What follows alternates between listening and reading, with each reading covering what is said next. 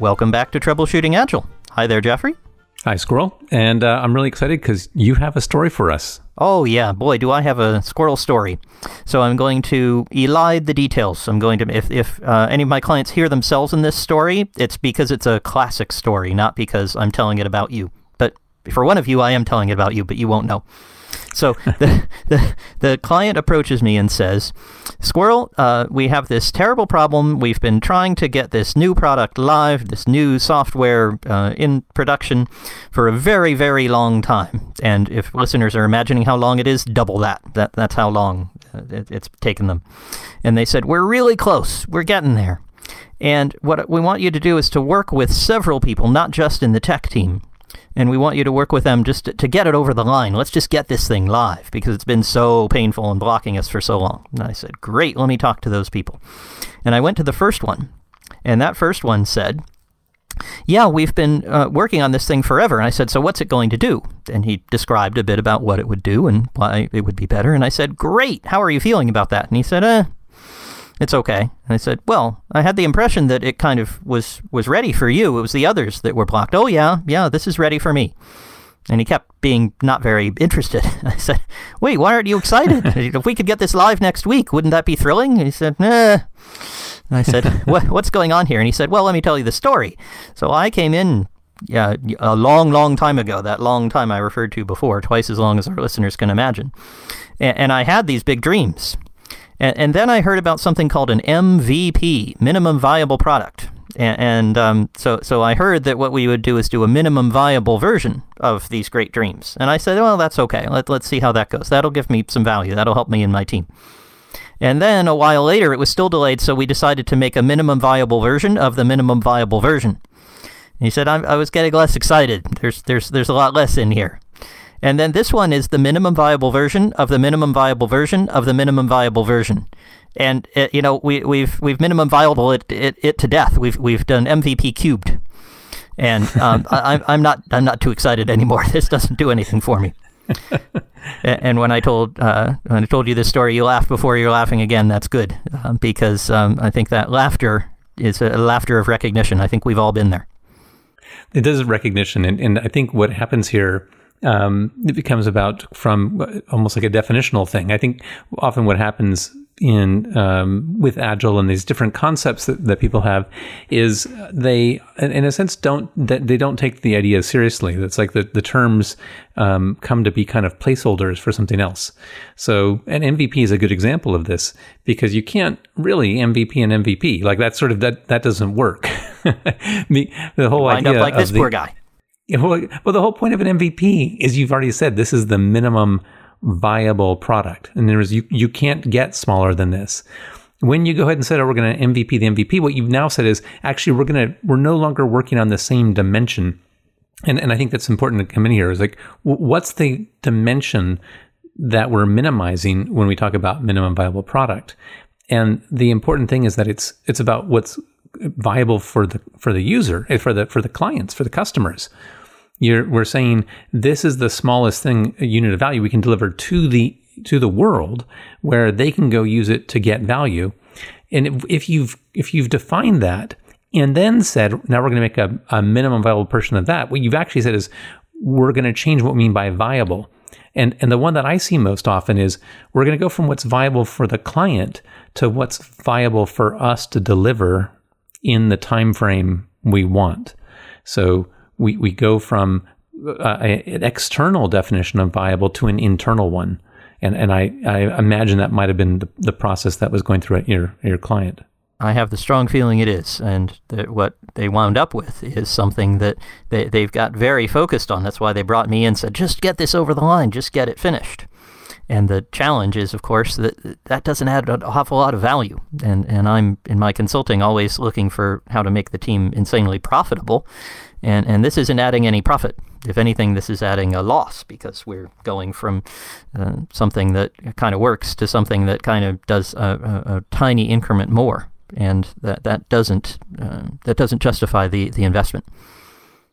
When I heard this, in part, I was thinking of the different experiences. And it's not that doing things that don't have client value are wrong. And I should be clear about that. Sometimes I was going to ask you about that. Yeah. Sometimes people would say, would claim, look, there's valuable reasons to do things internally. Also, there are valid reasons to do things for technical reasons, even if you don't get client value.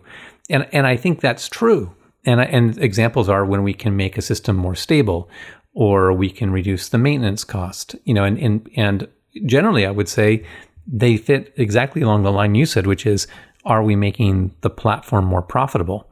And if it will take fewer people to run and operate, then you are making it more profitable, even if you haven't changed the client value.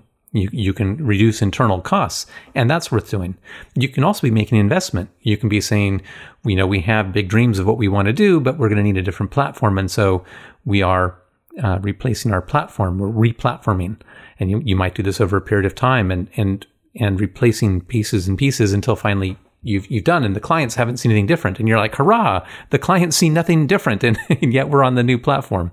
So those can be reasons to do, but you're doing that case of replatforming, if it's either to reduce your internal costs or you're providing a foundation for a future value, then I think that makes sense. But what you're doing in these cases is not an MVP. You're not, because an MVP is a client-facing thing, and I think that's one of the cases where words matter.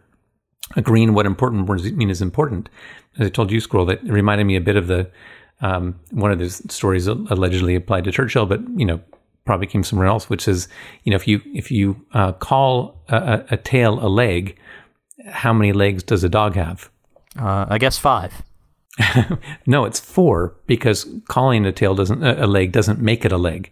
And that's what happens here, I think, is people would call something an MVP that is not about client-facing value and therefore doesn't actually deserve the term MVP. It's a misuse of the term. And I think that's kind of in my head, what may have happened in this case, and certainly something I've seen happen other places. And one of my, two of my favorite concepts both come from Alistair Cockburn. I think he came up with the names for both, elephant carpaccio and walking skeleton. We'll put links to references to both in the show notes. Both are about doing things in very, very small increments, but each increment is of customer visible value, and that's the hardest possible thing to get across, because it is so easy to focus on what's feasible, on what it is that you can actually release. And you say, well, gosh, I don't know how I would do the database and the mobile app and the business logic in between. Why don't I just do the database table? That's something I can release. And as you say, doing that is not a bad thing to do. It's not something that should never appear on your backlog and should be crossed off. But to call it an MVP, or to call it part of Elephant Carpaccio or Walking Skeleton, any of these small incremental customer feedback mechanisms, doesn't get you what you need. And that sounds like what was happening to my client. They were expecting to get increments of business value. They're not seeing that, and that's what's disappointing to the person that I interviewed. Yeah, and it's interesting, the example of walking skeleton, because I just recently experienced that myself. And I would say walking skeleton, I think that as a technical term, for that actually one is something I would look at as something more about internal value, that you get something end to end, and probably isn't to the point you're going to a client. But it's at the point where you can say, yeah, and actually we can move this number from over here in the database and have it show up over here on our, on some user-facing, what will be a user-facing thing, so we can prove things work end-to-end. I remember working once on a dashboard product, and it started with, can we have the project title show up on the HTML report? And that was all it was, here's the name of your project. Not a lot of value, but we could prove that, these things worked end-to-end. And more recently, we were working on something that delivered a kind of signal, and it was, can we have the model results show up in the end page, and just to show that things they're working technically. But at no point were they're saying, okay, great, look at that, we're ready to go show this to clients now. We weren't mistaking the fact that we'd actually delivered client value at that point. We wouldn't call it MVP. But we would say, okay, we've started getting our skeleton in place that we're going to build everything else on. If you think of that, maybe the analogy here is the flesh is the carpaccio, is the part, the business value. Getting the bones are what you need to go build your elephant. But all of those produce visible results that are meaningful. And if you're not seeing, and this might be, we always like to give diagnostics because we're about troubleshooting Agile. If you've got a person who's responding in the way my client did, saying, this is just so minimal that this isn't valuable to me, I can't even see how it will become valuable, then I think you're missing the point, even if you're trying to do a walking skeleton, because what that person should be able to do in your case, Jeffrey, that you were describing, where you get the title up, the person says, well, I can't show this to the client yet, but yes, I am getting it on Thursday mornings at 10 o'clock. It has the right thing in it. Now I want you to fill in the columns, put actual data in. I can see how this will turn into value. The challenge for this person was he can't even see how it will turn into value. He says, look, it just makes this tiny thing a little bit better, which doesn't matter to me.